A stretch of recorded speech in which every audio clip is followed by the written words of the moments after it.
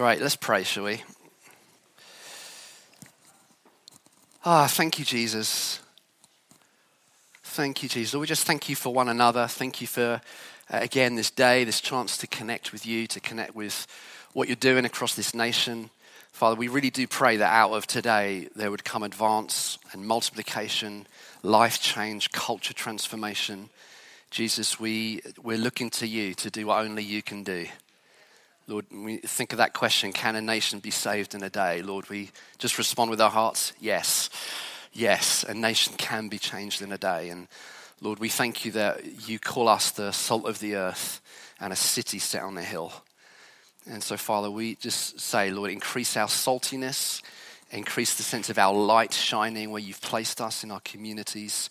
Lord, thank you that we are about a great work with our Father. And so we just welcome you in right now, just in this session. Be with us, Holy Spirit. Speak to us, provoke us, challenge us, change us. We ask in the name of Jesus. Thank you, Lord. All right, so we're carrying on with this question, what time is it? How can we build according to what the Father is doing in our generation, in our day? So we've looked at a couple of season transition shifts. And I want to mention a third in this last session that I have with us today. And I just want to say this from the start. When you start shifting according to what the Father's doing in a new season, it takes courage. It's far easier just to stay on automatic pilot and do the things that you're always used to doing. Now, some of those things are right. Sometimes we're on a track and you're always meant to be on that track. For example, you're always meant to love your wife. You're always meant to love your husband. You're always meant to do those things. That track is never going to change. The instructions from the Lord are never going to change on things like that. But there are moments where God just shifts emphasis onto something else, and it actually takes courage to shift with the Lord. Have you ever noticed that? Anyone kind of felt the Lord speak something and you've had to make a change and it's taken courage?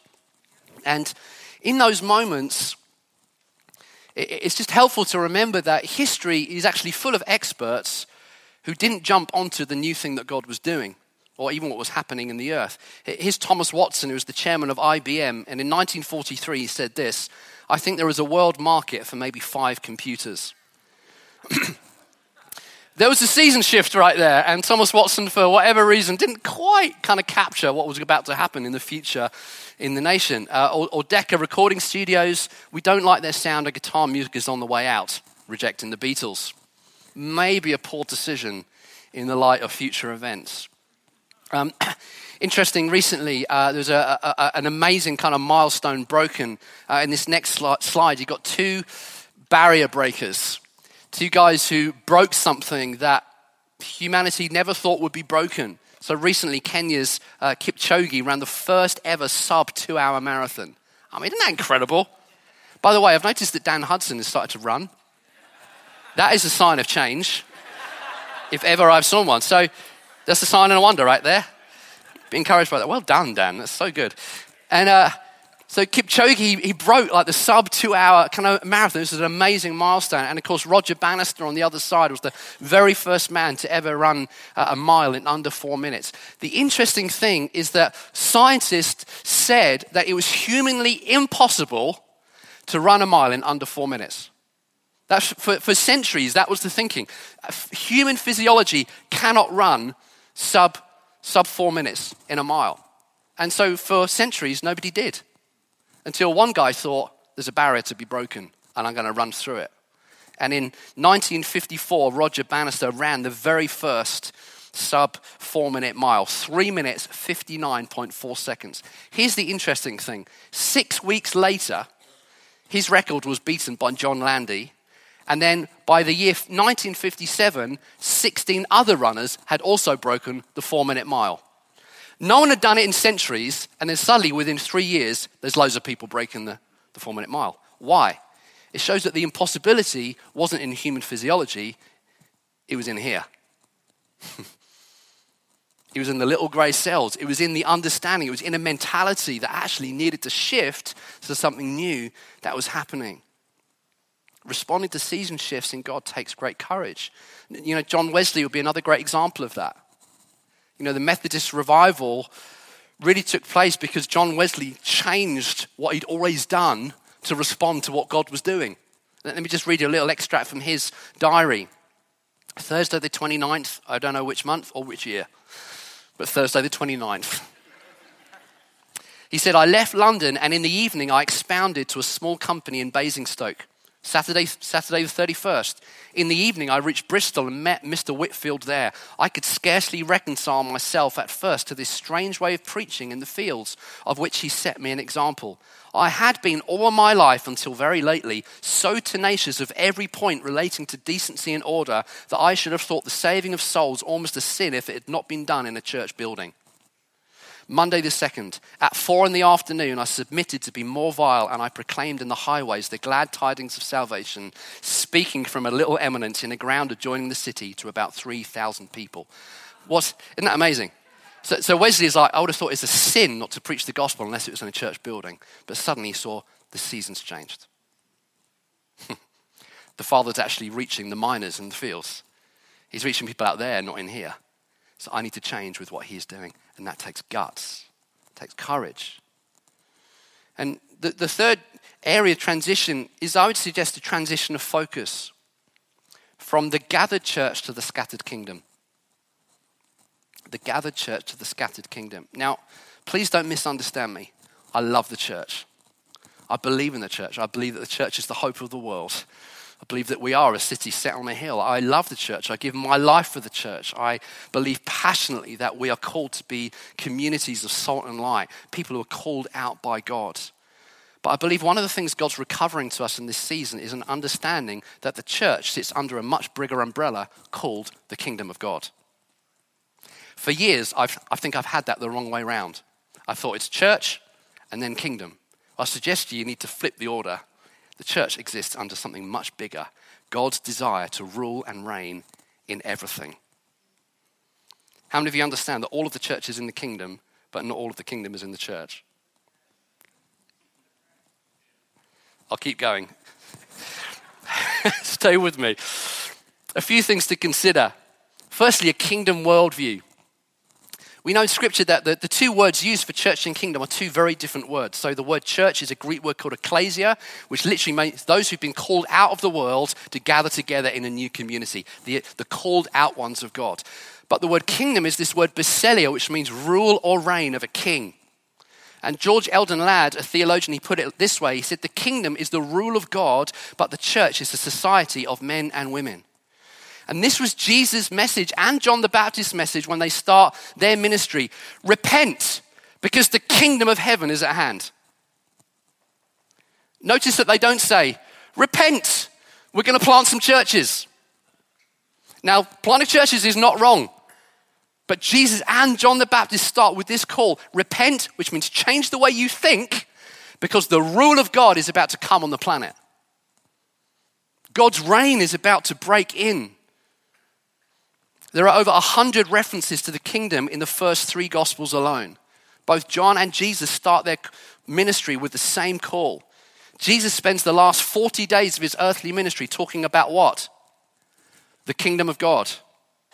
The apostles continue this theme, over 30 references to the kingdom in the New Testament. And the Right Reverend David Devenish says this about the kingdom. He says, the kingdom is to be our top priority. Jesus said, seek first his kingdom and his righteousness. The kingdom is to have far greater priority in our lives than concerns about material things or anything else. It has to be top priority for the church in its mission today.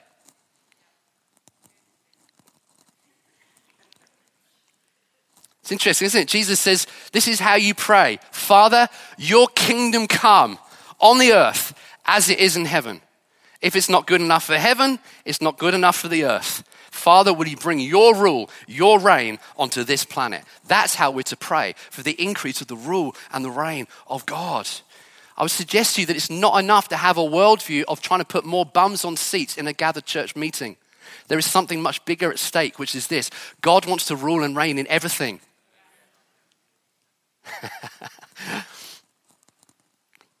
This is what Tom Wright says. He says, when we say Jesus died for our sins within a message about how to escape this nasty old world and go to heaven, it means one thing. But when we say Jesus died for our sins, we're then a message about God the Creator rescuing his creation from corruption, decay, and death, and rescuing us to be a part of that. It means something significantly different. So instead of suggesting that we should escape the earth to go to heaven, Jesus' good news was about heaven coming to earth. Do you understand that God is not coming just to bless your Bible study on a Wednesday night? He's coming to rule the cosmos. That means that God cares about poetry, he cares about art, he cares about teaching, he cares about science, he cares about technology, he cares about music, he cares about the school gate, he cares about the street that you live in, he cares about the gifts that you carry, he cares about the workplace that you go to on Monday morning, he cares about the gifts that you carry with you when you go there, he cares about politics, he cares about governance, he cares about economics, he cares about institutions, he cares about medicine, he cares about the NHS, he cares about all these things because the earth is the Lord's and everything in it. That means that the holiest moment of the church service is not when you arrive, but when you leave, because you don't go to church, you are the church. Did you catch that? You don't go to church, you are the church. The holiest moment is when you leave and you go and bring the kingdom. The reason that you gather is to do what Jesus called you to do, which is to be salt and light on the planet. And we will never change a nation if we just have a gathering mentality. We have to have a scattering mentality. We gather to scatter. We gather to go. That's why this matters. That's why we do things like this. Why? Because you are called to be the hands and feet of Jesus at your desk on Monday morning. That's why it matters. And I think for so long, myself included, church leaders have relegated the call to action to join a rota on a Sunday morning, be part of our kids' work, tithe in the church, come and get involved in the church meeting. I just want to say I'm sorry. Because the kingdom is so much bigger than that. Those things are important, of course they are, because it's part of how we express family. It's part of how we express belonging. But if that is the only way that you think you can contribute to the kingdom, then you've missed something in God. Because your workplace is a place of holy anointing unto the Lord. Because where you go, he goes with you. You understand? You don't need to feel a tingly feeling to know that the Lord is with you. Where you go, he goes. You carry in your shadow whatever overshadows you. Which means that he's placed you deliberately where you are to bring the kingdom. To bring the reign and the rule of Christ. It's interesting, even Ephesians 4:11, a verse that we know very well, says that in the church, God gave apostles, prophets, evangelists, pastors, and teachers. Just if you step one verse back, you understand the context for why God gives gifts. It's this: in order to fill the whole universe. Apostles and prophets aren't just given to make the church gathered meeting great. Their job is to fill the whole universe so that God is praised, God is worshipped, God's influence is seen in every area of the planet. This brings us to our second key, which is kingdom engagement. It's so important that we understand in this season shift, God is calling us to gather in order to scatter, and that we are an apostolic people. Now, that word apostolos literally means sent ones. The reason that God gives you apostolic gifts is so that we all become apostolic. Okay, try that over here. We are all an apostolic people because you are sent by Jesus. You are sent ones. Your goal in life is not to wait till the day you die and that Jesus calls you up. Beam me up, Scotty. That's what I'm living for. No. There is a plan and purpose for your life, which is you are a sent one from Jesus. You are a firebrand from his hand. He saved you for purpose. To do what he has called you to do. And of course, this was the original game plan for Adam and Eve. Adam and Eve, go and fill the earth and subdue it. Multiply, be fruitful. I'll suggest to you that the same Adamic mandate is back on now in Christ. Go and fill the earth. Go and multiply. Go and be fruitful. Fill the earth. You're my sent ones. I've saved you in order that you might scatter the influence of the King wherever you go. It's interesting in kind of Genesis, when it describes Eden, which, as I said earlier, the word Eden means a place of delight. But it also says that 4 rivers flowed from Eden. I'm trying to find the names now. The Pishon, the Gihon, the Tigris, and the Euphrates. The name of those rivers means this: increasing, bursting forth, rapid fruitfulness. Do you get the picture? Delight yourself in the Lord. And then from the place of delight, rivers, rapid, increasing, fruitful rivers are going to flood into the whole earth until the whole earth looks like the kingdom of God. That's how the story started. And in Christ, that story is back on. Fill the earth. Engage with the world that he has placed you in. You guys doing okay? And of course, to engage with the world, sometimes you've got to actually answer the questions that the world is actually asking. Do you know, most of your friends that don't yet know Christ are not asking this question, how must I be saved? They're not asking that question. They are not asking the question, who is Jesus? Most of them are not asking that question. Most of them are asking these kind of questions. How do I get free from anxiety? How do I handle my pornography addiction? How do I build a healthy marriage? How do I successfully do my work? How do I live with the pressures of modern life? How do I deal with my loneliness? These are the sorts of questions people are actually asking. And I'll suggest to you that sometimes we need to engage with those questions first before we engage with the eternal destiny of people's souls. There's that fascinating story where Saul is sent by his father to go and look for the lost family donkeys in the Old Testament. You know, the family donkeys are lost. And Saul has not yet been anointed as the first king of Israel. But he's sent by his father to go and look for the donkeys. They go and look for the donkeys. And the prophet Samuel kind of is locking into the Lord. And the Lord says, right, you need to go and anoint Saul to be future king of Israel. But notice what he does first. He tells him how to find his donkeys. Saul is not thinking, what is my future? Will I be the next king of Israel? He's not asking that question. He's like, I've lost my donkeys. I can't find my donkeys. Anyone see my donkeys? I'm really trying to find my donkeys. I really need those donkeys. They're important to us. What does Samuel do? He's like, you'll find your donkeys here. When you find them, come and see me. Finds his donkeys. Then he gets anointed to be the king of Israel. And he finds his calling. I suggest to you that sometimes you need to help people find their donkeys before you introduce them to their destiny. And it's important that we know how to lead someone to Christ. It's important that we know how to share the gospel. That's absolutely vital. But if you don't know how to just simply love someone in front of you, then you may not actually get a hearing for that other stuff. How do you love the person that he's put in your life? How do you express the kingdom to them? How do you engage with the world that he's placed you in? And I do believe that this is an era where God is going to deposit supernatural heavenly wisdom for his people. You know, it's interesting. Paul says in Ephesians 2:18, I think it is, he says, we now have access to the Father by one Spirit. Now, that's amazing. You have access to the Father by one Spirit.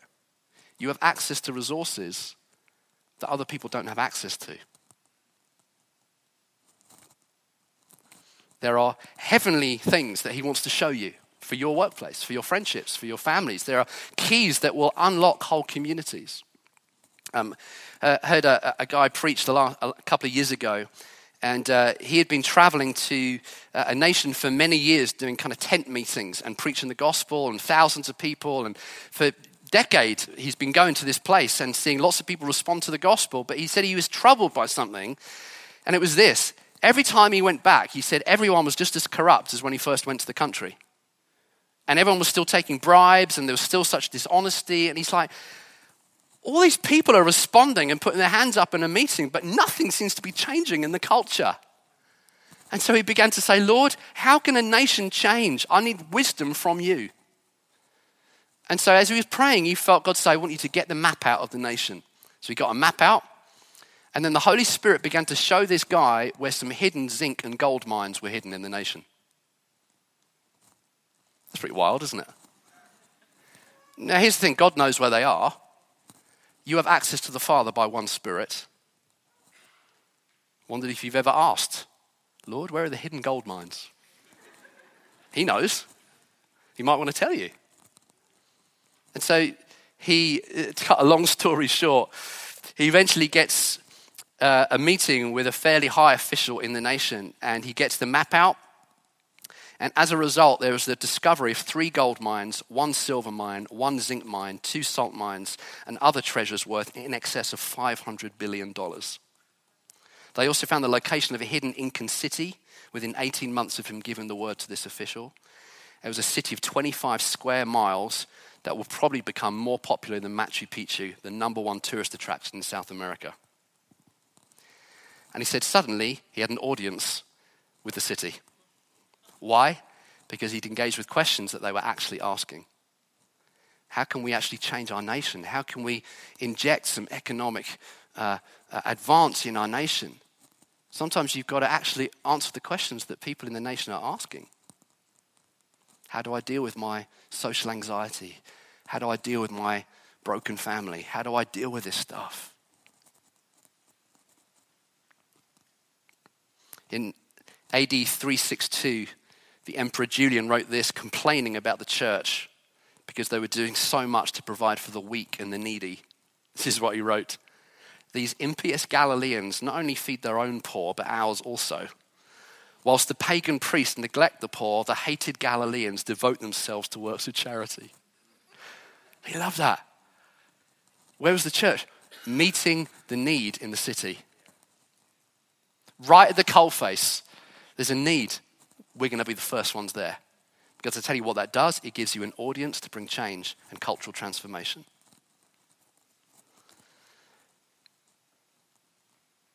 Here's another a picture of a friend of mine. It's a friend of mine called Johan Anderson, and he's an artist in Los Angeles. He's got a gallery in Los Angeles, but he comes from Bedford, so there you go. Good things come out of Bedford. And he is a stunning artist. And he sells his paintings to people like Arnold Schwarzenegger and George Lucas and all those crowds. He's an incredible artist, a Christian man. And this particular picture was a picture of a sex worker that was working in the Bronx. And he did this portrait trying to capture some of the pain and the angst of working in that industry. And after he finished it, he gave it as a gift to the lady that he'd painted, and she left the sex industry as a result of seeing her own face reflected back to her. Now here's the thing. You don't get Johan Anderson to paint in your church on a Sunday morning.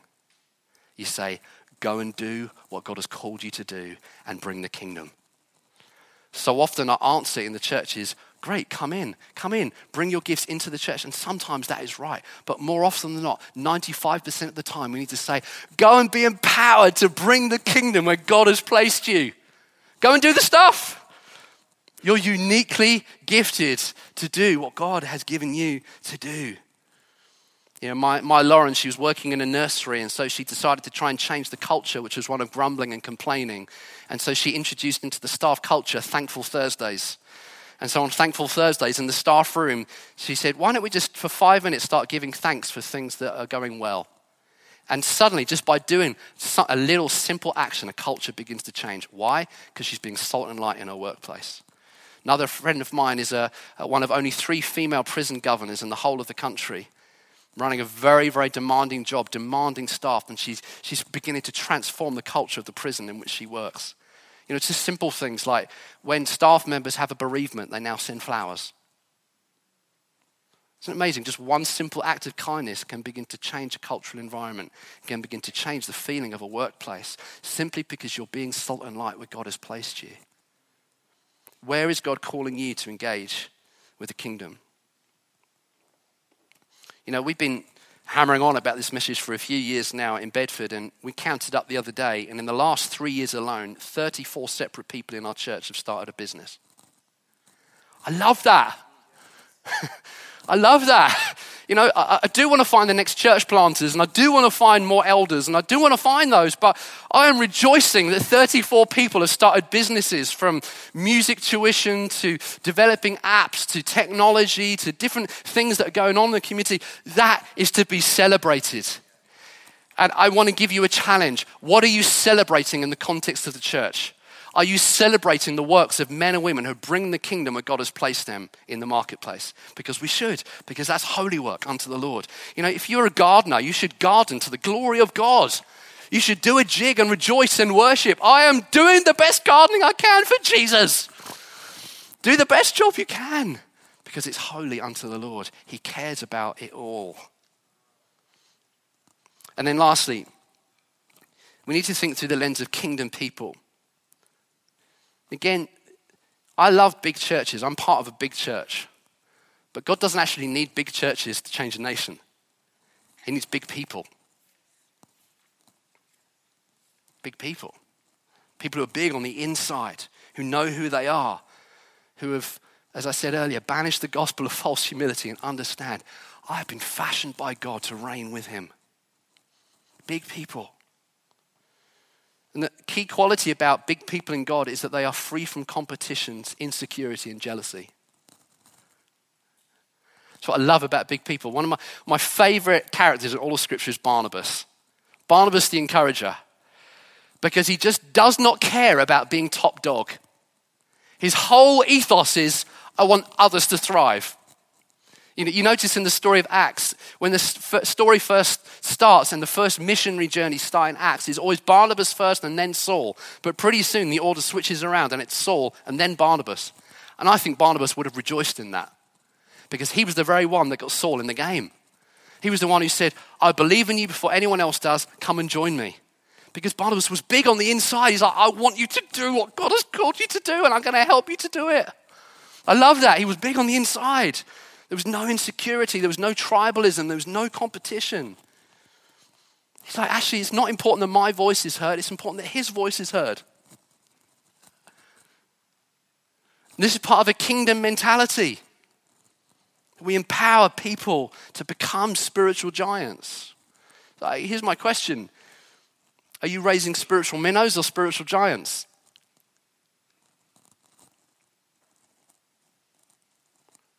And I've discovered in my own life that to encourage people into greatness, I have to first deal with my own heart issues. Because you always reduce people down to the level of your own dysfunctions. Sorry, that wasn't very good news, was it? We tend to always reduce people down to the level of our own dysfunctions. My heart issues can end up defining how big people are allowed to grow around me. If I've not dealt with my own jealousy or my own need to be the best performer or to be the loudest voice, then I will always want people to be smaller than me. My heart issue defines how big people can grow. So my question is, are you raising spiritual giants or spiritual minnows? Barnabas raised spiritual giants. Jealousy and competition are two issues that crop up again and again in the team of Jesus. I love the honesty of Scripture. In every one of the Gospels, there is this argument about who's going to be the greatest. Just love that. Everyone. I'm going to be top dog. No, I'm going to be top dog. I'm going to sit on the throne next to Jesus. No, I'm going to sit on the throne. And there's this kind of competitive thing going on in the team of Jesus. It's interesting. I think there's two things interesting about that. Number one, they believed that they were born for greatness, which they were. But it was an immature version of it. So they began to compete and lock horns with one another. And so Jesus began to deal with their heart on the journey. And if you've never been jealous in the church, you may have been running with spiritual midgets. Because when you start running with big people, it will certainly draw out any competition that's inside you still. I've had to deal with more jealousy since being at King's Arms than ever before in the church. Because I'm running with some spiritual giants. I'm running with people that are like doing incredible stuff. And I'm like, that's amazing. I feel quite small right now. And suddenly God's highlighting something in me that needs to change, that needs to shift if I'm going to release the kingdom in the environment in which I'm in. When you empower people and they start overtaking you, you might have some heart issues to deal with. It's one thing to say, I want my sons and daughters to run past me until they start running past you. It sounds great on a tweet, but when they actually start running past you, you're like, I'm not sure how I feel about this. You're doing more than I've ever done, and you're doing it quicker than I ever learned how to do it. I'm not sure I'd like this. And suddenly I've got to deal with my own small-mindedness. if you've got to be top dog or the most significant voice, then you're not going to release the kingdom in the way that God wants. You know, I remember teaching my son how to play guitar. It took about 5 minutes. I taught him the Christian chords, you know, so the things that I knew, and then he got the rest from YouTube. And, you know, just quickly just was like, whoo, you know, way off in the distance. And then occasionally he would kind of invite me up to his room to have a jam. You know, he'd kind of condescend to let me go up. And so he'd hand me the acoustic guitar while he was wailing like Eddie Van Halen. And I'm there playing G and C for about an hour till my fingers are bleeding. And he's like, and I'm just looking at him thinking, how are you doing that? Like, I did not teach you how to do that. That's amazing. And suddenly you're watching someone who's just overtaken you. But here's the thing, as a father, that actually is a delight, isn't it? In a fathering culture, you celebrate that. You're like, yes, that's amazing. You're brilliant. And that's the kind of culture in the church that actually empowers people to bring the kingdom in the way that God has called them to.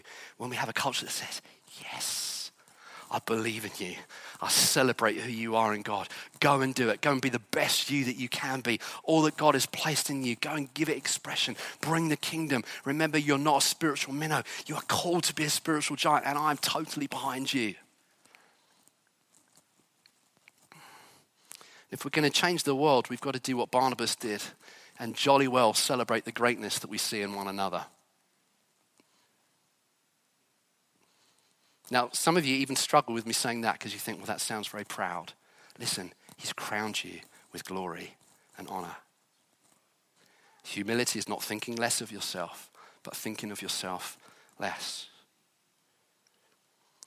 And so often the key to our own breakthrough is celebrating the breakthrough of other people. Isn't it? Sometimes God's looking at how we will steward other people's breakthrough to see if we can be entrusted with our own. I'll just finish with this story before we land for lunch. For years in Bedford, we've been praying that God would open blind eyes and heal sight issues. And, you know, we had prayer meetings for it. We'd prayed for lots of people, not seen really anybody healed or improved in their condition. And then we heard of another church in Bedford that had seen this incredible healing of someone who was 97% blind with muscular cone dystrophy. I mean, it was a stunning miracle. And it was one of those family services, and the theme was the blind man where Jesus puts the mud on his eyes. And one of the children had this bright idea, let's get some mud and put it on Auntie Agnes's eyes and pray for her. And, you know, she said yes. And so they prayed for this lady, and just stunning, I mean, just sight totally restored. I mean, just like stunning miracle. And so we heard about this, and, you know, you've got one of two responses. You can either go the glum route and like, we've been praying for that. That's not fair. Like, we've been asking for that. How come they got it? You know, this should have happened in our place. But instead, thankfully, we're like, right, let's get this lady and the pastor of this church to come to our church and just share the story so that we can celebrate what God is doing. Because the truth is, their victory is our victory.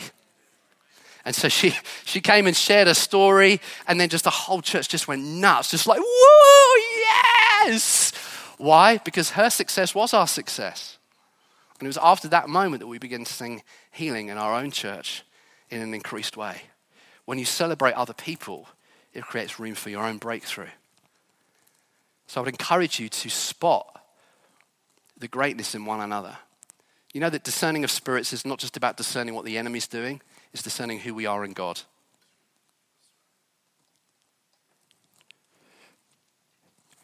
Jesus comes to Simon Peter, who had foot and mouth disease. He was a clown. He was always making a mess. He was anything but rock-like. Jesus says, you're rocky, and I'm going to build my church on you. I think everyone else would have thought, you got that word wrong. But what's Jesus doing? He's seeing with the eyes of faith. He's saying, this is who you are. You're called to be a rock and a pillar. He's calling out the greatness. And we need to call kingdom greatness out of one another. And I'll finish with this. I love this quote by George MacLeod. He said this: "I simply argue that the cross be raised again at the center of the marketplace as well as on the steeple of the church. I'm recovering the claim that Jesus was not crucified in a cathedral between two candles, but on a cross between two thieves, on a town garbage heap, on a crossroads so cosmopolitan that they had to write his title in Hebrew and Latin and Greek, at the kind of place where cynics talk smut and the thieves curse and the soldiers gamble, because that is where he died and that is what he died about, and that is where Christians should be and what Christians should be all about. Go and bring the kingdom." This is the transition shift. Not just the gathered church, that is important, but scattered kingdom.